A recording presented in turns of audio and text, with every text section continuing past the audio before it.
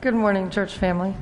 Today's scripture reading will be found in Ecclesiastes 4:8, and we'll be reading from the New International Version.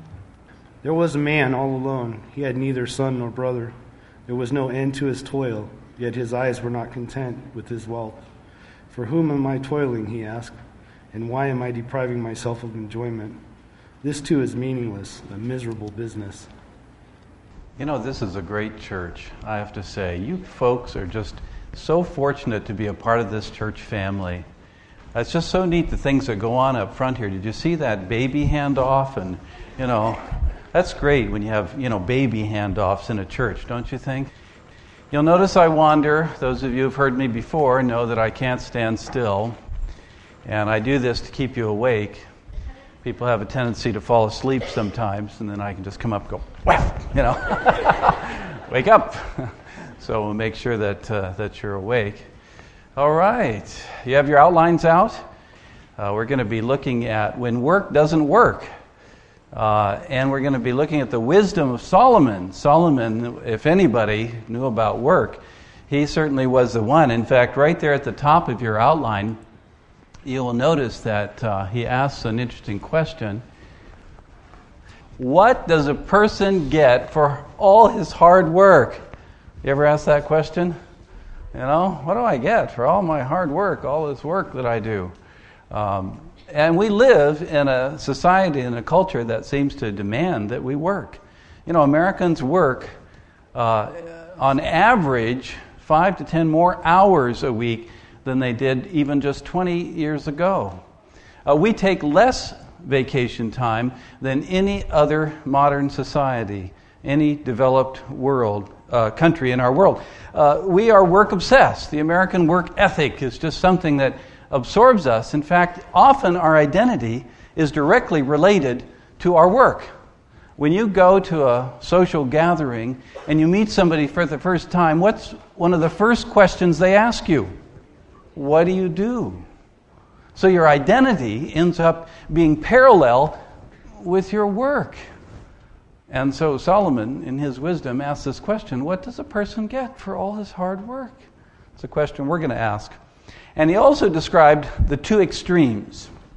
The first extreme is this one, what he called the lazy worker. We're going to draw a continuum here. We're going to put that extreme at one end, and we'll put the other extreme at the other end. And I want you to be thinking about where you are between these two extremes.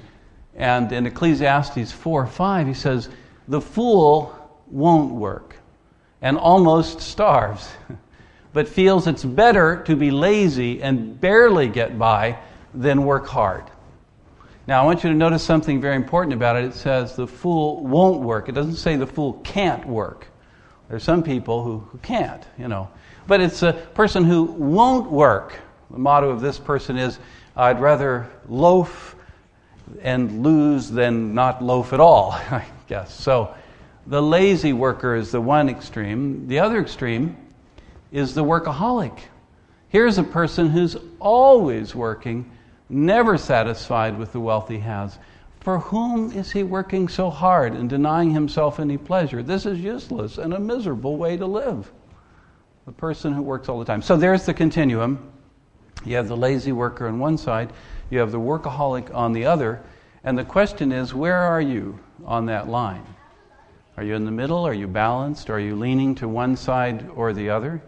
And what I want to do for the message, to make it very practical for you, is I'm going to, first of all, talk about the antidote to the lazy worker and what Solomon's wisdom. The Bible's so great, isn't it? It gives us practical ways of living. And Solomon, in his experience, and he was the wealthiest man that ever lived on this earth, so he knows a little bit about accumulating things and wealth and work, and he gives us some great wisdom that we can take advantage of, some antidotes if you are on the lazy end of the spectrum, and then we're going to talk about what to do if you're on the workaholic side of it. Now, my guess is that most people here are probably on that side. There probably is a tendency here in Santa Clarita and Los Angeles area to overwork more than underwork. And as you'll notice in the outline, I'm using a cross stick using the word relax when it comes to the antidote toward being a workaholic. So let's look at, first of all, Solomon's wisdom for the lazy worker. Solomon's wisdom for all of us, actually, when it comes to the road to success in our workplace and what we should do. So here we go. Ready or not. By the way, I think I've done this here. I say, get it. You say, got it. And I say, good. Okay? So I say, get it. I don't know if you got it. Okay. Get it? Good. Okay. It's just another technique to keep you awake. All right. That's my goal. Keep you awake, keep you focused, keep you concentrated, look at the outline, watch as we go along. The first thing that Solomon says is work with enthusiasm. Work with enthusiasm. And the scripture there is very clear. This is interesting. Whatever your hands finds to do, do it with what? All your might. All your might. I don't care what kind of job it is. I don't care how menial you think it might be. Do it with all your might. Do it with enthusiasm and excitement. That will really change. Imagine your whole attitude. Now you're saying, you don't know my workplace. You don't know what I do. But if you work with enthusiasm and change your whole approach to work, by the way, these principles that Solomon has developed in a down economy like this where you may be worried about your job will help to ensure that you keep your job. You manifest these 6 principles in your workplace, and your employer will treasure you, believe me, and want to keep you there. So the first principle is work with enthusiasm in your workplace. Important principle that you need to understand. Number 2, work with integrity. Now, I've been very helpful to you because I could have had fill-ins on all of these, but I didn't do that. You notice it's the lazy section that I didn't do the fill-ins. So you get them without the fill-ins. Work with integrity. Work with honesty. They did a study of over 300 sales staff in a particular company that were highly successful. What they discovered, it wasn't so much their persuasive skills or their ability to convince somebody to buy something. It was their integrity and honesty that was the key. Because integrity and honesty builds a reputation that sustains you in the workplace when you are honest and integrous. Now, I love the way Solomon puts this. Look at this. A good reputation is better than expensive perfume. There's an interesting metaphor, isn't it? In other words, it's better to be good than to smell good. That's what he's saying there. By the way, can you guess what cologne I use? Well, it's obvious. Eternity, of course. Thank you. A good reputation, better than expensive perfume, Solomon says. Number 3, work skillfully. Work skillfully. So you need to work, of course, with integrity. You need to work with enthusiasm. And then skillful work is important. And I like the way he puts it in Ecclesiastes 10:10. If the axe is dull and its edge unsharpened, more strength is needed, but skill will bring success. Stay sharp. Are we in a culture and society that demands constant change, constant, knowledge and information? I mean, our technological world alone is advancing at such a rapid pace. I don't know what it's like in your workplace, but you have to constantly update yourself and stay sharp with what you're going to do if you're going to stay on top of things. The dinosaurs lost out because they were unwilling to adapt to their environment. Do you have any dinosaurs at work? Unwilling to adapt to their environment, unwilling to learn and change. It's important. There's a story about a axeman, lumberman, who would stop before chopping down another tree and sharpen his axe before he moved on. Some of the other workers would not stop. Guess who chopped down more trees? The axeman with the sharp axe. Because he took the time to sharpen the very instrument that he was using in his work. You stay sharp and you will have success. All right, so integrity and number 4 is work efficiently. Work efficiently. We live in a distracting culture and society. There's so many things out there that are distracting us. By the way, I call it a screen culture. We are in a screen culture. There are screens everywhere. I even have a screen here. But, you have the TV screen, and you have the computer screen, and you have your iPhone screen, and you have your, iPod screen, and you're texting, and you're, doing Facebook. Facebook is kind of a misnomer, isn't it? You don't face anybody on Facebook. There's no facing there. Yeah. I mean, people keep asking me to be their friend. I don't want to be their friend. I don't have time to be their friend. Please. Some people just love to have 1,000 friends. They don't care who it is. They'll ask you to be their friend. I got this friend request the other day. Never heard of the person. Don't even know who they are. What's going on?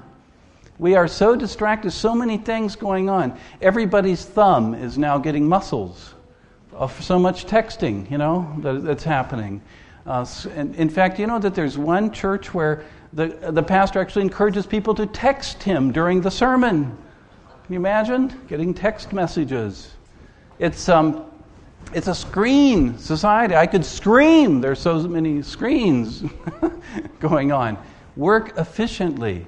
And so through all that maze of stuff, it's hard to isolate what's most important. How do you distinguish between what seems to be urgent and what's critical and most important? And cutting through all of that is really a major, major challenge. Solomon puts it this way in Ecclesiastes 8:6. There is a right time and a right way to do everything. We need the wisdom of God in the Bible to understand when it is the right time and what it is that is the right thing for us to do. That's for sure. Okay, here we go. Number 5, work cooperatively. Work cooperatively. Now take the outline and post it on your refrigerator or take it to work and just review these things this coming week. Work cooperatively. You know this text very well in Ecclesiastes 4:9-10. 2 are better off than 1. Why? Yeah, because together they can work more effectively. One of them falls down, the other can help him up. Get it? Oh, no, you don't. You don't get it. Oh, all right, good. This is clear. Working together, cooperatively. That's so important when it comes to working and doing those kinds of things. Okay, all right. Number 6, work persistently. Persistently. Do you know how to have great success in life and in work? Fail. That's how. Fail. If you have never failed at anything, you haven't taken any risk. You haven't tried anything. You have just stayed safe and done just the safe thing. The only way you can learn what not to do is to do what not to do before you do it. No, that doesn't make sense. I didn't say that right, did I? But you've got to fail. You've got to be persistent in your work. Keep on sowing your seed, for you never know which will grow. Perhaps it all will. Persistence is the key. Persistence, by the way, is far greater than intellect when it comes to success. Staying with it, keeping at it, being persistent. Even though sometimes, you make mistakes and you have failure, you learn, you get up, you go on, you move on, you continue on, and you stick with it. It's so important and critical when it comes to work.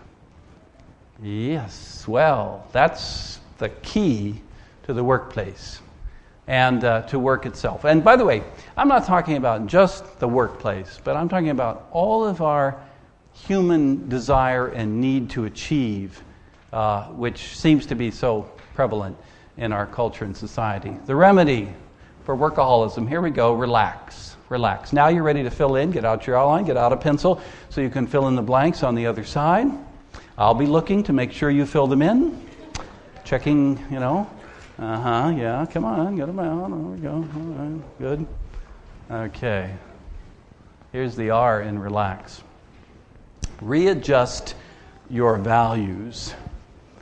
Readjust your values. What do you give the most time to? What's most important? Of course. Our values are determined by what we devote our time to. And, what you give more time to, clearly, is something that you have, great value for and that you value. You have to readjust your values. What is it that really brings value to your life? What is it that gives you your sense of value? What is it that really provides you your own identity? Is it your understanding of your relationship with God that gives you your understanding of who you are and your value? Or is it all this need to accomplish and to constantly be working? Solomon, again, in his wisdom, said, I've learned why people work so hard to succeed. It's because they envy the things their neighbors have.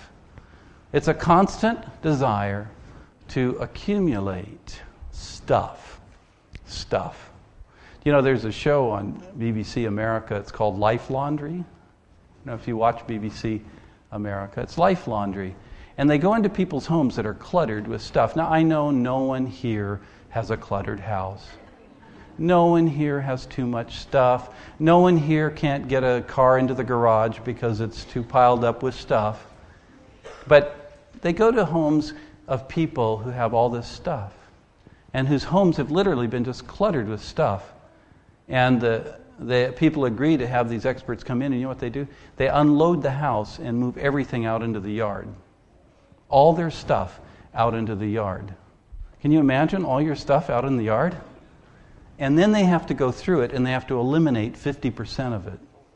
They have to decide 50% has to go. And they sell it in what they call a boot sale, yard sale for us, of course. And all the stuff that they can't sell, they bring in what they call the crusher. And they throw it into the crusher and it crushes all this stuff. And then they redo their house. And they bring back the 50% that, remains. And suddenly, these people have space to live. Because no longer is their life encumbered by all this stuff. I've learned why people work so hard to succeed. It's because they envy the things their neighbors have. We are victimized by all the things and stuff that we seem to accumulate. And we find that we miss out on the very things that are most important in our lives. And that is our relationship with God and our relationship with each other. That's what's most important. And in an economic time like ours, those are the things we need to really focus on and not on stuff. In spite of all your hard work, there's nothing we can take with us. Isn't that true? Never seen a hearse pulling a U-Haul trailer. You can't take it with you. Man, enjoy each other rather than all that stuff. Number 2, the E. Enjoy what you have already worked for. Enjoy what you already have. Take pleasure in those things that you already have. I got so frustrated this week. I attended our yearly homeowners association meeting. Yeah. I've discovered that the Gestapo has been replaced by your homeowners association. I went to the meeting. Do you know what they talked about for over an hour at our local homeowners association meeting? Whether or not we should allow our dear neighbors to keep their garage doors open. Yeah. Should we allow them to keep their garage door open? I mean, heavens, we don't want to have to look into their garage and see all their stuff, do we? And so that debate raged on and on. And somebody said, well, I like to keep mine open for ventilation. So you know what they finally decided? You could keep your garage door open 18 inches off the floor, the ground, 18 inches.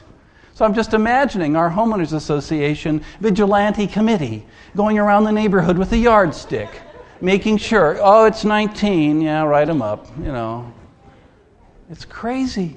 Craziness. Greg, your pastor and his family, and my daughter and I just returned a month ago from a trip to El Salvador to observe literacy learning circles that are helping adults learn for the first time in their lives how to read and write and do basic math. I mean, we're talking about garages? Give me a break. What's happened to our culture and society? Enjoy what you already have. You have a lot more, believe me, than anybody else in this world. Even the poorest person in America is far richer than most people in our world. Enjoy what you have. All of us should eat and drink and enjoy what we have worked for. It is God's gift. Enjoy it. Enjoy what you have. It is better to have only a little with peace of mind than be busy all the time with both hands. Isn't that true?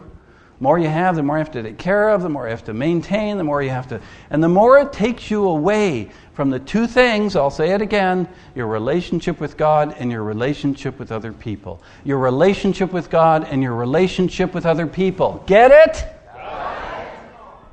Boy, you got that one. Good. That's great. All right. Here is the L in relax. Limit your work. Limit your work. Limit, and I know what you're saying. Oh yeah, but I'm essential. They need me. They can't, survive without me. I've got to be there. Oh, come on. Why don't you resign as the manager of the universe? The problem is we take ourselves too seriously, and we don't take God serious enough. And we need to focus on Him. Here's one. This one you put on your desk at work. Put it in a little plaque. Write it down. You have it there on your outline. That's very simple, and here it is. Only someone too stupid to find his way home would wear himself out with work. Do you know anybody like this? Don't look at him. Don't look at him. Don't look at him! I saw you looking. Okay. Only someone too stupid to find his way home would wear himself out with work. Isn't that the truth? I've found, too, that driver personalities, and who you are, they have to be intentional about taking time. It will not happen unless they're intentional about it, unless they put it in their schedule and they make it happen. Because they'll get so caught up with what they're doing and the importance of it that they'll never take the time they need. It's senseless for you to work so hard from early morning until late at night, for God wants His loved ones to get their proper rest. We read about the Sabbath this morning in our reading. God took a whole day and set it aside as a day of rest because rest was so critical and important in His plan. God rested. He didn't have to rest. God doesn't get tired. But He wanted to have an example for all of us because He knew we needed time of rest. We needed a time of relationships. We needed a time of enrichment between God and other people. And so He put it in the top 10, man. He made it as important as He could because He knew as human beings we were just fickle enough to work ourselves to death. The A in relax is anticipate God's care. Anticipate God's care. Oftentimes, driver personalities that work too hard, they lack a very, very critical thing, and that is they lack trust. They do not trust that God will give them what they need. And they are constantly driving themselves to prove something to someone. I'm not sure who. Maybe it was an overbearing parent that, constantly put pressure on them, making them feel as if they didn't achieve, if they weren't always the best, that somehow they weren't valuable, they weren't worth anything. We confuse our net worth with our self-worth. We confuse our understanding of who we are with what we do. God's already done it, folks. Our value in God's sight is intrinsic. It has nothing to do with what we do. It has everything to do with what Christ did. We need to understand that so we get off the treadmill, so we get off that constant need to prove ourselves. God's already done it. We can rest in Him. We can anticipate the care that God will give us when we trust Him. It's a trust issue, is what it is. And a lot of it is a worry issue, too. Many of us are caught up in anxiety and worry, and consequently, it drives our need to constantly be striving. Don't worry, saying, what will we eat or drink or wear? Pagans run after these things, and your Heavenly Father knows you need them. Trust in Him to provide. Trust in God. I bet I could go around this room and you could give me individual stories of the way God has miraculously stepped in and provided in times of need. When you thought that you were at the bottom and there was no way, and yet God has provided. He's provided people. He's provided things.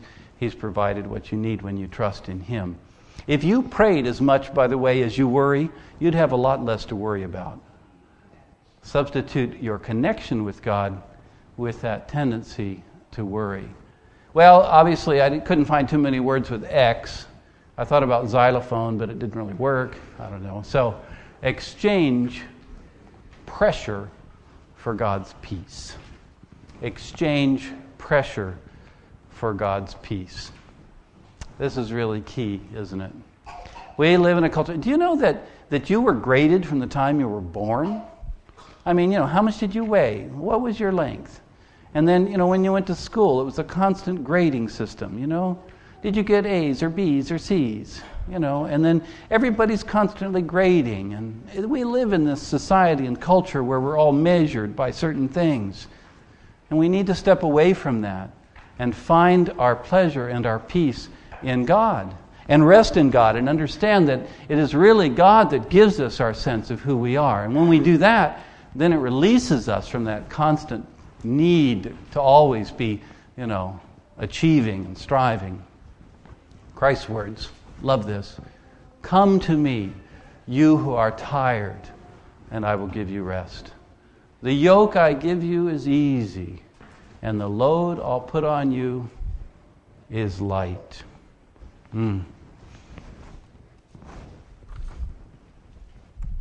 I wasted an hour one morning beside a mountain stream. I seized a cloud from the sky above and fashioned myself a dream.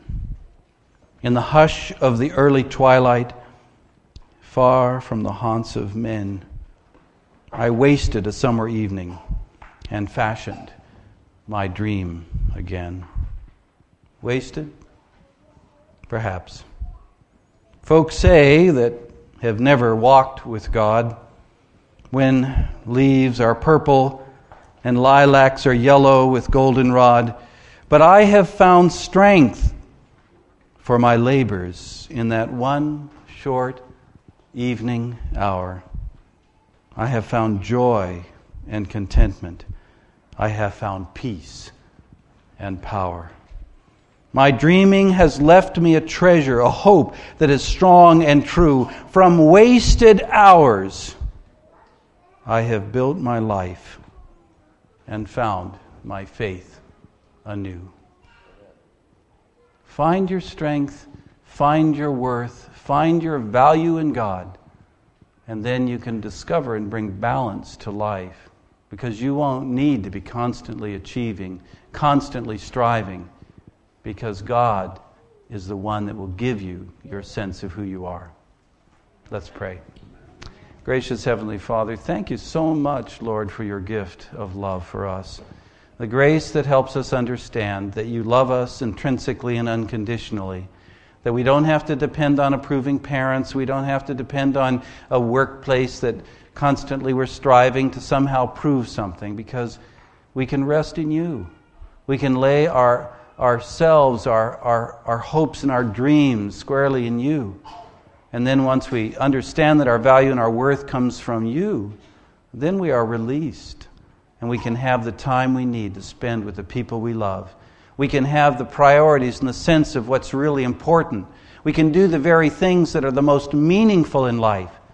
Our relationship with you and our relationship with each other. Help us, Lord, to find that balance. I pray in Jesus' name. Amen. Our gracious Heavenly Father, as we leave this place, this is when it really is the time we need you to walk with us. And just as we have sung, we pray that you will walk alongside and help us maneuver through a culture and a society that pulls and draws us and distracts us. Keep us on the right path. Help us to understand what's most important, our relationship with you and our relationship with each other. I pray in Jesus' name, amen.